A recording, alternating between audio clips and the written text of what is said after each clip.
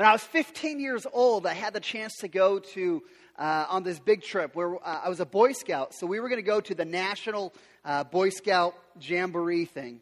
And before we went to the Jamboree, though, we got to go to Florida and go to Disney World for 2.5 days. And then we got to go spend 2.5 days in Washington, D.C. Now, the cool thing about going to Washington, D.C. is I was too dumb to recognize how cool it was. It was one of those things where I'm like, oh, great, we went to all these different places, and I didn't even realize the history that was in front of me. I was oblivious to it. But you know what I walked away from Washington, D.C.? This is my number one memory of Washington, and this is sad. This just tells you where I was as a 15-year-old boy. Is we're walking around the streets of Washington, D.C., and this guy says, hey, what's up, dog? And I'm like, who? He's like, yeah, you, homie, what's up? And I'm like, not much. What's up with you, homie? I can dig this. And he's like, you know what you need, man? He said, man, you'd be dope if you had some sunglasses. And I'm like, yeah, I think you're right. Yeah, man, I'd be dope. This guy was wearing this big trench coat. And he goes, man, I got you covered. He opens up his trench coat. And there is glasses upon glasses in his trench coat. And he goes, hey, man, these aren't regular glasses. These are Oakleys. And I was like, wow, Oakleys. Is that cool? He goes, yeah, man, these are like $150 glasses, but I'm going to make you a deal. I'm discounting them $10. $10. And I was like, wow, this guy said I'd be dope if I had these glasses. And he's obviously really cool. Man, so I pulled out my little wallet. My mom, I don't know, she gave me $40. I'm like, I'll take 3 pairs. Literally bought 3 pairs of Oakley sunglasses off a guy in the street corner in Washington, D.C. And I came back and sold 2 of those glasses for $30 a piece. So I made a profit on those glasses. But now that I've gotten a little bit older, I think I've realized I don't think those were real Oakleys. I think you call them Jokeleys. I think they were cheap knockoffs. How many of you guys ever had cheap knockoffs? Growing up, we didn't have the Nikes. We had the cheap knockoff Nikes because that's just the way it was. And so it comes to things like this, and we can have some fun about cheap knockoffs. But when we start talking about faith, that's when it becomes really dangerous. In fact, the closer that someone gets to the truth without actually having the truth is incredibly dangerous.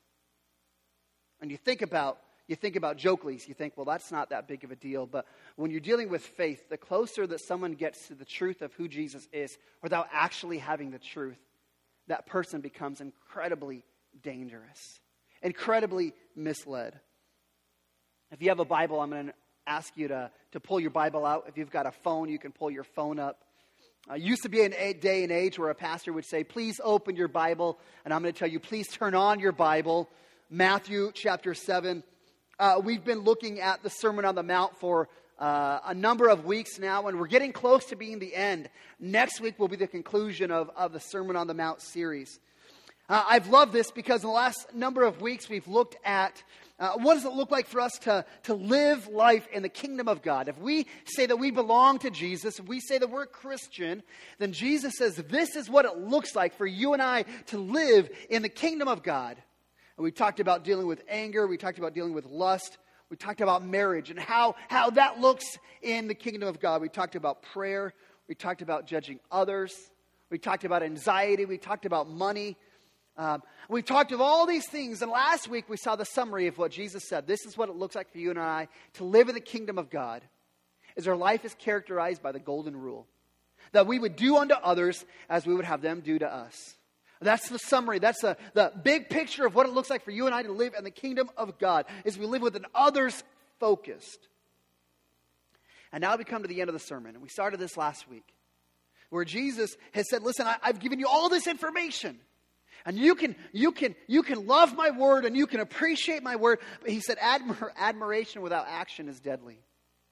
We said that conviction without commitment is pointless.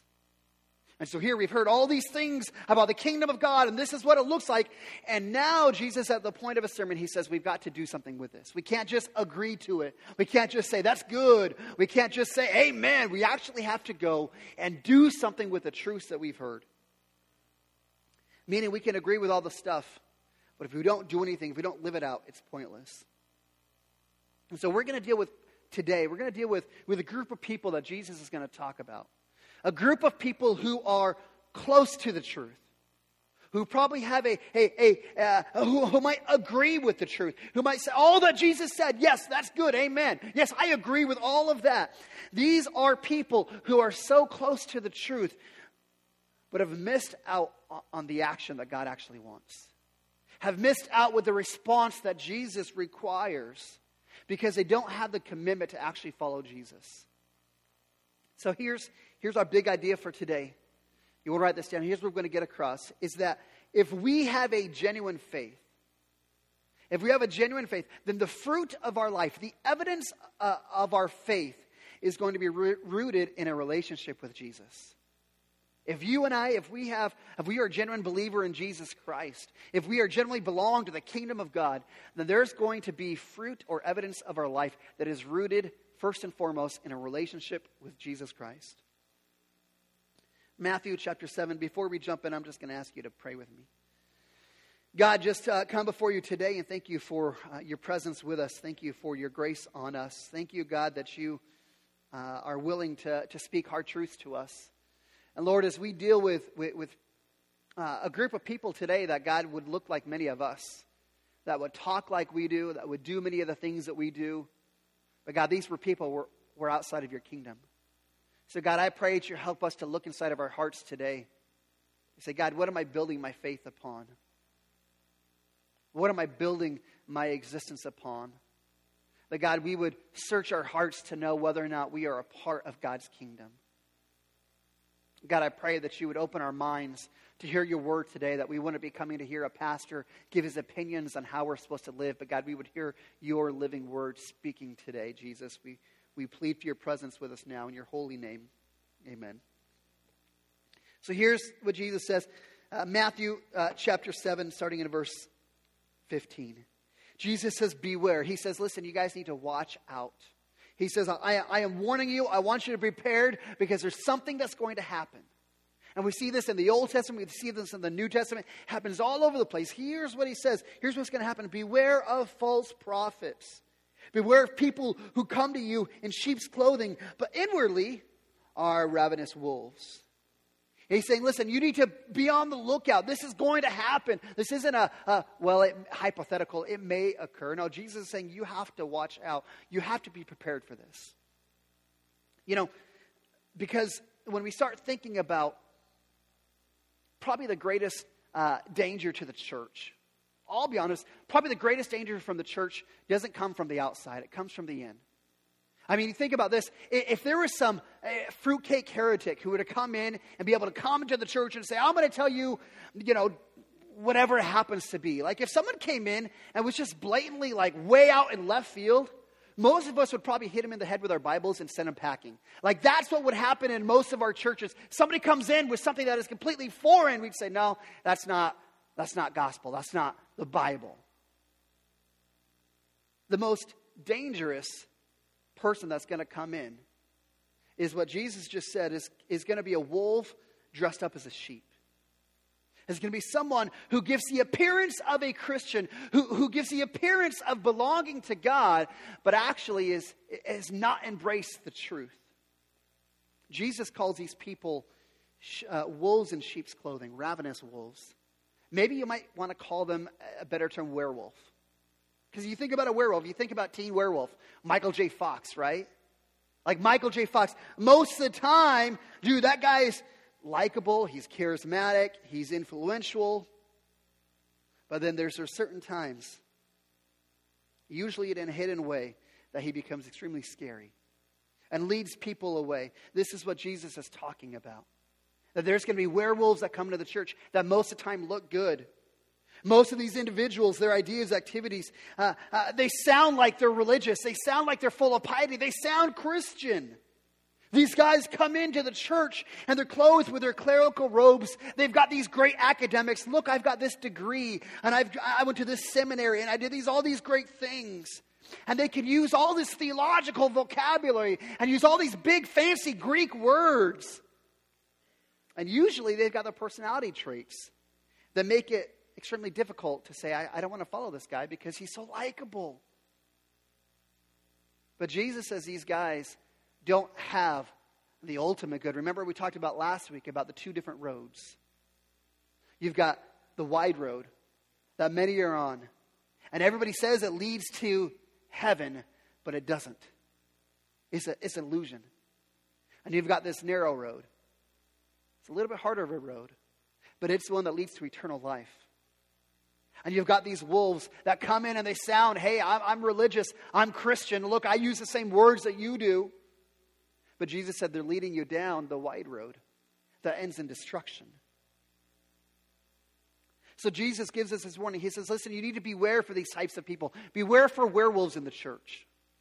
And the question then becomes, well, how do I know? How do I spot that person? Like if Jesus tells me I need to watch out for the church, how do I know if somebody is a wolf in sheep's clothing? And this is what Jesus is going to give us a couple verses on. He's going to say in verse 16, he says, you will recognize them by their fruits. He goes and says, you will recognize them by their fruits. Are grapes gathered from thorn bushes or figs from thistles? So every tree bears good fruit, but the diseased tree bears bad fruit. A healthy tree cannot bear bad fruit, nor can a diseased tree bear good fruit. Every tree that does not produce good fruit is cut down and thrown into the fire. Thus you will recognize them by their fruits. Jesus is likening these people from a genuine, true gospel teacher to a false teacher. He's saying they're kind of like these trees. You've got one tree that produces a fruit that is genuine. It's a healthy fruit. It's a good fruit. It's good for you. You've got this other tree that produces a diseased fruit. A fruit that will actually decay you from the inside out. And he says, here's how you know whether a person is a false teacher or not. He said, you test their fruit. They will be known by their fruit. Notice what he doesn't say, though. He doesn't say test their works. He doesn't say they will be known by their works. He doesn't say they will be known by their gifts and how gifted of a communicator and how gifted of a leader they are. He doesn't say that. He doesn't say they will be known by their results, right? Because what often happens is in our culture, in our society, we're a people of appearances. And so when we look at someone and they've got the right appearance, we put a great value on what people do. We put a great value on their actions and on their results. And so someone can come in and preach a great message, and someone can come in and be a great leader and build a big church. We are quick to excuse people because they're successful, because they're effective. In fact, there is a big church in Seattle. And we can even go as far as to say that we excuse disqualifying deficiencies in a person's character if that person proves to be effective. We might even call that person anointed. And again, because we are enamored with appearances. We're people who look and say, look what they can do. They can do this good thing. So of course they've got to be genuine. And Jesus said, listen, here's your caution. Because that bad tree produces a diseased fruit. Notice it doesn't say that fruit is shriveled up. That fruit, it doesn't look bad. On the outside, it looks like it's it looks like it's a good fruit. But Jesus says it's disease, which means on the inside there's something wrong with that fruit that is going to bring destruction. There's something on the inside that makes that fruit bad. So how do we know how can we identify which fruit is good and which fruit is bad? And here's what Jesus is going to say, or here's what we're going to do. We're going to say that how do you test those fruits? You're looking for two things. You're looking for doctrine and deeds. The first idea, you're looking at doctrine. Because what the person teaches is very important, is significant. Remember, this person is a wolf in sheep's clothing. Which means that as a sheep, when they're faking a sheep, they know how to use religious terms. They often sound very Christian. But somewhere along the way, you're going to find that their doctrine is a little bit skewed, or their beliefs are a little bit skewed. Two examples of how a wolf in sheep's clothing will confuse doctrine. First one is this type of person will use a lot of the same Christian terms, but they have very different definitions for what those terms mean. Okay? So they use the same terms. We talk about the gospel. We talk about salvation. We talk about these things, but they have a very different meaning behind them. For example, I grew up as a Mormon. And the Mormons do this same exact thing where they take some of these gospel words, these Bible words, and they put a very different meaning on them. They'll say, yes, we believe that Jesus died for my salvation. I mean, that's what a Mormon will say. Yes, Jesus died for my salvation. But when they say Jesus died for their salvation, like we understand from the Bible, Jesus died for all of our salvation. Like there's nothing we can do to earn God's favor. A Mormon will say, well, Jesus died for my salvation, but he only died for a percentage of it. And so you've got to do so much work. So maybe for you, it might be you have to do 30% of the work on your own. And then Jesus covers the other 70%. Or maybe for someone else, maybe you've got to do 60% and Jesus covers the other 40%. And so here's what happens is you have more false teachers who take things that we know in the Bible and things that we read, and they put a very different definition on what they are, which is important. We have to recognize those things. The second thing that often happens with false teachers, and I actually had a friend that I found out fell prey to this past week, is that false teachers begin to take theological things and put them out of order. All right, so if you can picture, like we have like a top 10 list. Like there's things that all Christians need to be in agreement on. These are the top things that they are foundations of our faith. You might look and say the Bible being the authoritative Word of God. That's a foundational belief. We have to be in agreement about that. We have to be in agreement that Jesus was the sinless Son of God, born of a virgin. Like that's pretty foundational. That's got to be up on the list. We've got to believe what Jesus said his mission was for. And what he gave us is our mission. Jesus came to do what? To seek and to save the lost. Like very clearly, like that's got to be foundational. We've got to understand that. But what happens as a false teacher is there's all these secondary issues that are lower on the list. Maybe 10, 11, 12. Things like your mode of baptism. Things like the style of music that you prefer in church. Things like the use of the sign gifts. And oftentimes what happens with a false teacher is you take some of these lower secondary issues and they place them higher to being primary issues. And so they'll take things like the sign gifts and say, well, Jesus didn't really come to seek and save the lost. He didn't call us to go and seek and save the lost. He called us to go and heal all the world. So our job is to go and do all these miracles. And so it takes our eyes off what Jesus said we're supposed to do. And that's where these false teachers begin to come in. And they're talking these same things, but they're putting them out of order. They're saying instead of these things being foundational, I'm going to move this up and move these down. So then this becomes foundational.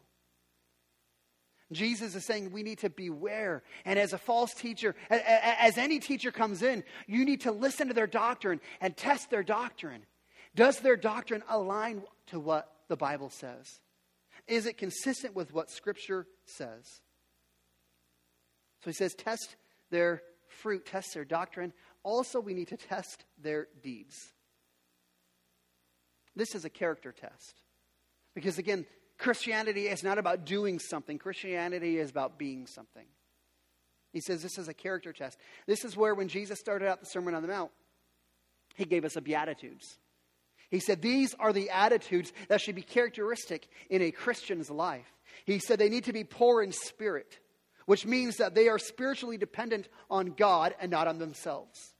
He said they need to mourn.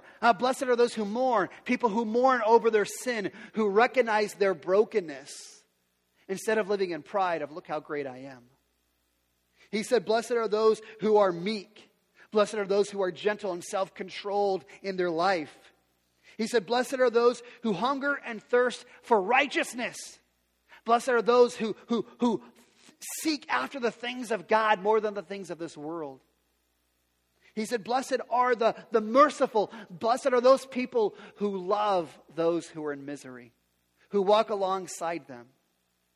Blessed are the pure in heart, which means those who are without an ulterior motive, without a hidden motive. He said, blessed are the peacemakers. Those are people who make situations better, not worse. These are the Beatitudes. These are the characteristics that should define a Christian's life. And this is where when we're looking and we're testing the fruits of a person's life, of a teacher's life, we're looking at their deeds and saying, listen, does their character, does it match what Jesus just said? Does it match the Beatitudes, what it looks like for you and I to live in the kingdom of God?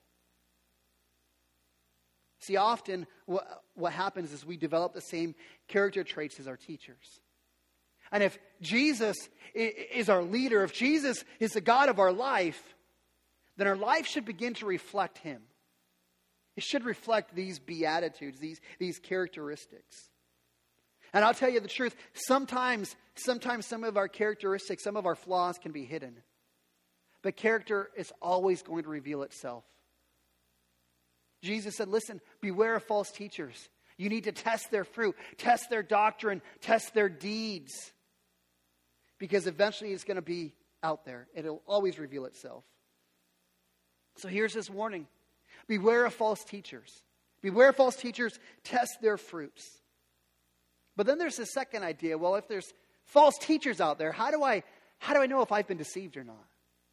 Like what if one of these false teachers came in, and what if I bought into their facade? And what if they're leading me down the wide road? How do I know if I've been deceived? And Jesus says, I'm going to answer that for you too. He says in verse 21, He says, not everyone who says to me, Lord, Lord, will enter the kingdom of God, but the one who does the will of my Father who is in heaven. On that day, many will say to me, Lord, Lord, did we not prophesy in your name and cast out demons in your name and do mighty works in your name? And then I will declare to them, I never knew you. Depart from me, you workers of lawlessness. Wow. Jesus is saying, just as there are false teachers that look Christian, that sound Christian, that do the work of the church, but aren't genuine, Jesus said there is going to be people who are in our churches, who are doing the work of the ministry, but their hearts are far from Christ. And on that day that they die and they face judgment with God, He's going to say, depart from me, I never knew you. Their true hearts are going to be revealed. Can you think of anything more terrifying than that? On that judgment day before God, and Him is saying, depart from me, I never knew you. Question is, how can I know? How can I know where I'm at? As you look at this, Jesus gives us some clues. How can I know whether or not I belong to the kingdom of God? The first thing that we learn in this couple of verses is that intellectual understanding is not enough. I mean, look what Jesus says. They said, not everyone who says to me, Lord, Lord. I mean, these people call Him Lord. They believe certain things about Jesus. Oh, I believe Jesus. I believe that you're the Son of God. I believe that you did that for me. I mean, there's certain things that we have to believe. That Jesus is the Son of God. That Jesus died on the cross. That He rose from the grave to defeat death and Satan and hell. There are things that we must believe. But just believing those things is not enough. In fact, Matthew chapter 8 talks about how the demons acknowledge Jesus' authority. They acknowledge, hey, yeah, you are God. James 2:19 says, you believe that God is one, you do well, but even the demons believe and they shudder. The demons are not Christians, yet they believe certain things to be true about God. Jesus wants us to understand that everyone who believes in Jesus will declare Him as Lord. But not everybody who declares Jesus as Lord truly believes those things. He says intellectual understanding is not enough. He's going to teach us that emotional feeling or an emotional response is not enough. Notice what the people say to Him. They say, verse 21 and verse 22, Lord, Lord, Lord, Lord. When you repeat a name in the Bible, it's a sign of affection. It's an emotional connection. You see this in 2 Samuel chapter 19 as David weeps over his son Absalom who's died. He says, Absalom, Absalom. He repeats saying this is a sign of affection, a sign of love. In fact, in Luke chapter 10, you've got the story of Mary and Martha. And Martha's all distressed, and Jesus comes to her and says, Martha, Martha.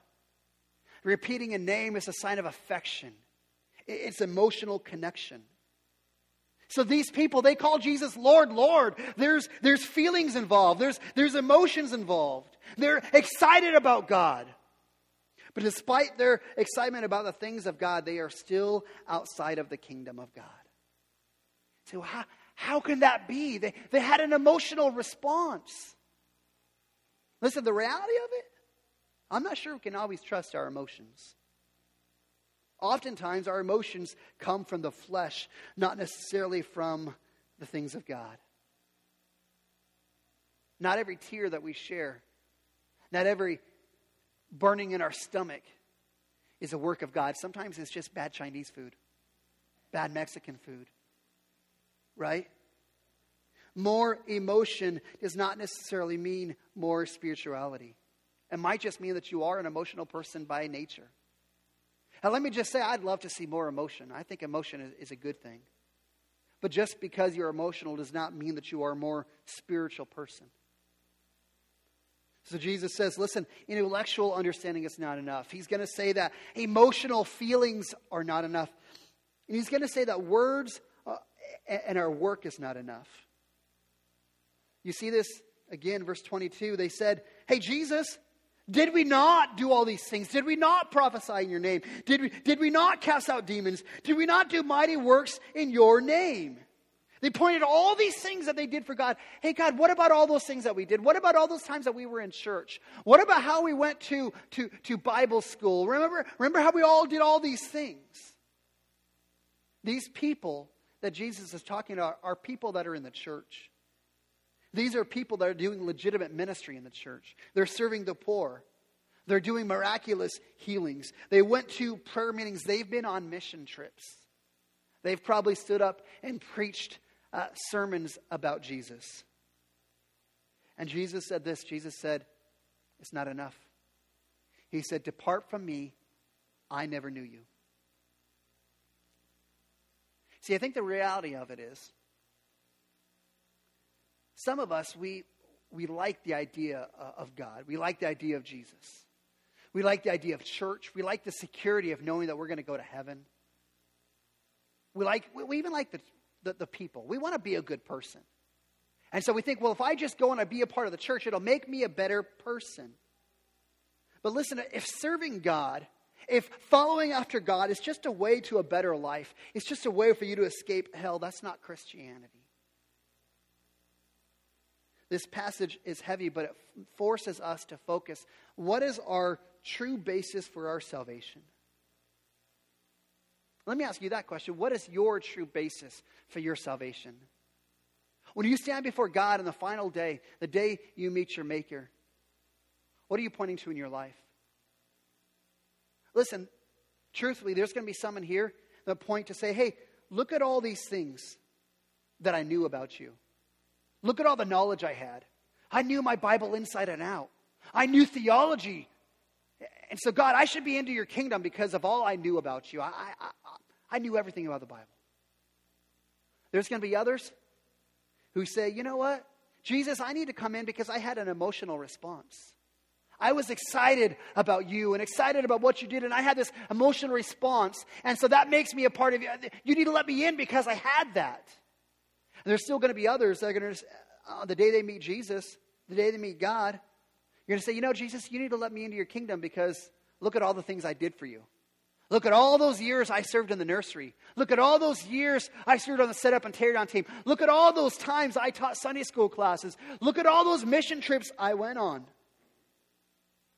And what Jesus wants us to understand is eternal life has nothing to do with what we understand, has nothing to do with what we feel, has nothing to do with what we do.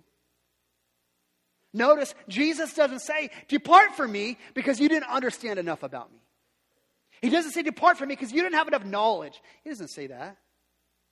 He doesn't say, depart from me because you didn't have enough emotional response to me. You weren't emotionally connected to me. He doesn't say that. He doesn't say, depart from me because you didn't do enough in the church. You didn't serve me good enough. No, what he says, depart from me. I never knew you. It doesn't say, depart from me, you never knew me. He said, depart from me because I never knew you. Kind of give you a picture of what Jesus is trying to say. My brother is 8 years older than I was. And when he was in high school, I looked up to him. My dad died when I was young, so my brother was like this glorious figure in my mind. And his friends came over one day, and they were playing the original Nintendo. And they were playing track and field on the 8-bit Nintendo. And there's these two little buttons, and you're trying to run really fast. And they're, woo! And I'm sitting there watching them, feeling like I'm a part of them. I'm sitting there being a part of my brother and his friends because I think they're so cool. I think they even let me play once, and they just smoked me because they were so much better than I was. But I remember how cool I thought they were, and I was like, man, I want to be like these guys. They start talking about their plans for the night. They're like, oh, we're going to go to the movie. I don't know what movie it was. Maybe it was Ninja Turtles. Isn't this like the 26th anniversary of that Ninja Turtle movie coming out? I don't know, something like that. They're like, hey, we're going to go to the movie. And I'm like, sweet, dude, I get to go to the movie with the guys. So they say it's time to go. They get up and start, and I get ready. My brother goes, what are you doing? It's like, well, I've been hanging out with you guys. He goes, no, you haven't been. You've been sitting in the corner watching us, wanting to be like us. He said, you're not with us. See, you ever have this idea that you assume, well, because I'm around them, that just makes me a part of them. I get to do what they do. My brother said, no, you're not a part of the group. See, how many of us live our faith like that? Well, I'm around the church. I've got the knowledge. I had that emotional connection. Man, I've done all these things. I'm good enough. And Jesus says, depart from me, I never knew you. When you consider the quality of your faith, when you consider the basis of your faith, when you consider what makes you acceptable to God, where does your mind go? Is it your knowledge? Is it an emotional connection? Is it what you do? Or are you drawn to think away from yourself and to begin to think about the work of Jesus Christ? Instead of being, this is what I've done for you. This is what I've done for you, God. Look at all these things I know. Look at this response emotionally I had to you. Look at all I've done. Do you say, no, it's not about any of me. It's all about what Christ has done in my place. See, Christianity is all about Jesus. Christianity isn't about what you know. It's about forgetting ourselves. Christianity is all about sin and grace and what Jesus has done for us on the cross.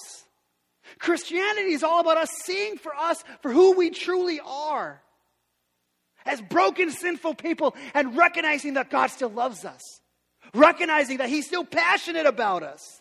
That He forgives us on the cross and He calls us to follow Him. And I start thinking about Restoration Church. I start thinking about, man, what is my prayer for us?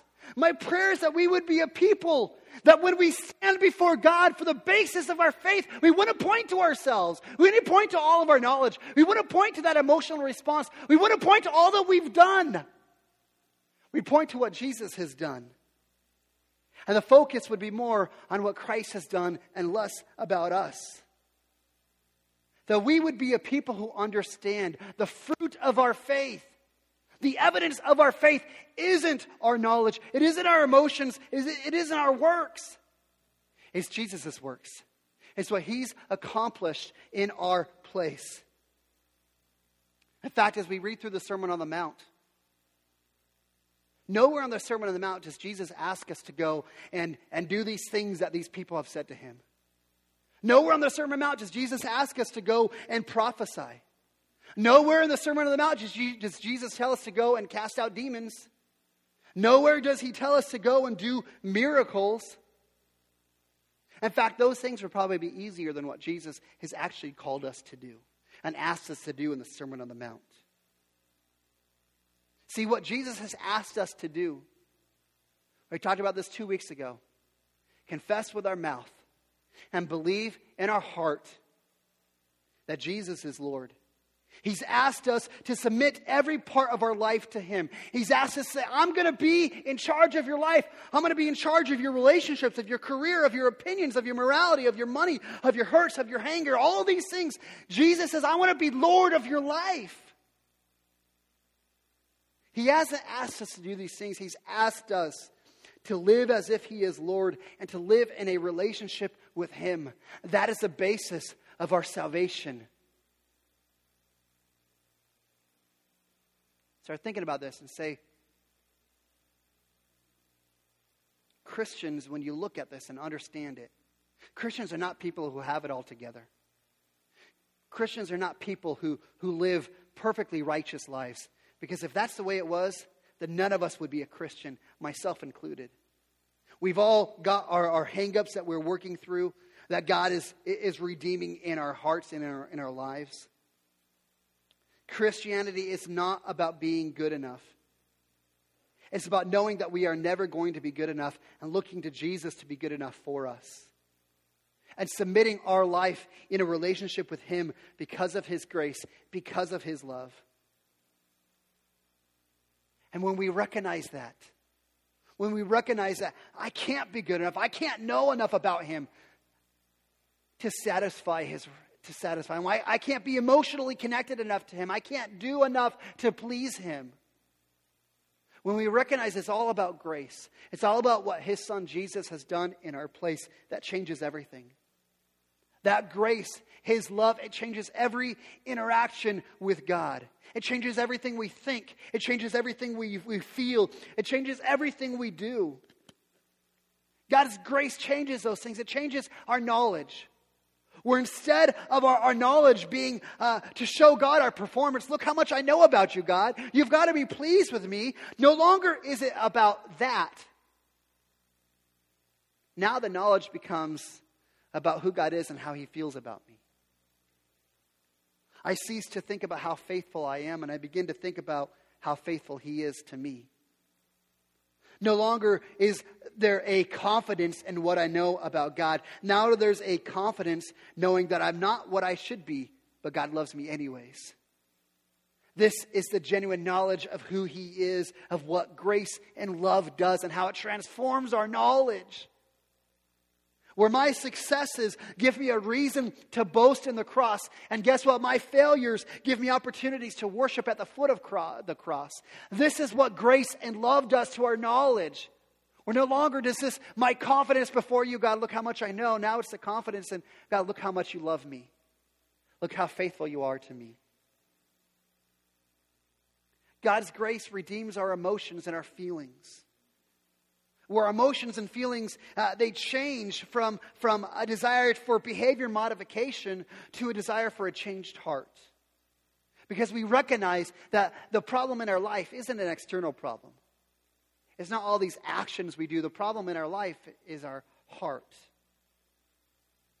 And so our feelings become redeemed. Our feelings become rooted in the fact that we will never face a day so bad that we're beyond God's reach.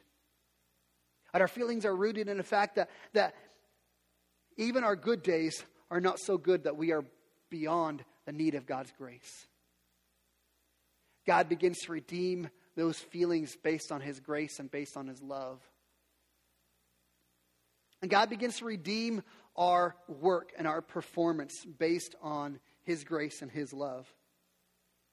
Now, I don't do things to be accepted by God.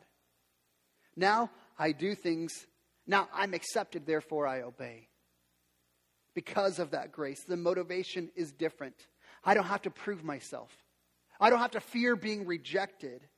Now, because I know that God is my good Father, I know that He loves me, I know that He knows me, I know that He accepts me. Because that's secure, now I can just serve Him freely and give Him my best. See, Jesus wants us to understand, and I want every one of us to understand, a genuine faith, our fruit that proves that we are genuine in our faith in Jesus Christ, is rooted not in what we do, not in what we believe, but is rooted in a relationship with Jesus Christ. Because of what He has done on the cross. And here's a passage that Jesus gives us at the end of the Sermon on the Mount, challenging us with application. Let me read it one more time. He says, "Not everyone who says to me, 'Lord, Lord,' will enter the kingdom of God, but the one who does the will of the Father who is in heaven. On that day, many will say to me, 'Lord, Lord, did we not prophesy in your name and cast out demons in your name and do mighty works in your name?' And then I will declare to them, 'I never knew you. Depart from me, you workers of lawlessness.'" Listen, this morning, I don't want to frighten you. I don't want to scare you. I don't want to confuse you. I want to warn you. I want to awaken you as Jesus just did to us. Because we naturally gravitate to what is easy. We naturally gravitate to what is popular. When we're looking at those two roads, the wide road that leads to destruction and the narrow road. The wide road with many people on it, the narrow road with few people on it. We naturally gravitate to what's easy, to what's popular. We naturally gravitate here. And Jesus is trying to warn us. To say, listen, this is where eternal life is found, on this narrow road. This morning, listen, we don't need this quick little fix. We don't need to pray a little prayer or do a little ritual to make ourselves feel better. We don't need to check the box one more time. And I had one more emotional experience with Jesus. Man, oh man. The question for you this morning is, do you know him? Does he know you? Is your faith rooted in a relationship with him? I'll tell you what, that's what I want our church to be all about. People coming in from every walk of life. Different colors, different economical backgrounds. And they're not going to come in and say, you need to know these certain things. They're not going to come in and we're not going to tell them, man, you've got to do all these things to earn God's approval. No, I want people to come into this place and know what we're about is a relationship with Jesus Christ. What I want for our city is not to have more knowledge, not to have an emotional response, not to do things, but to have a relationship with Jesus Christ that changes everything.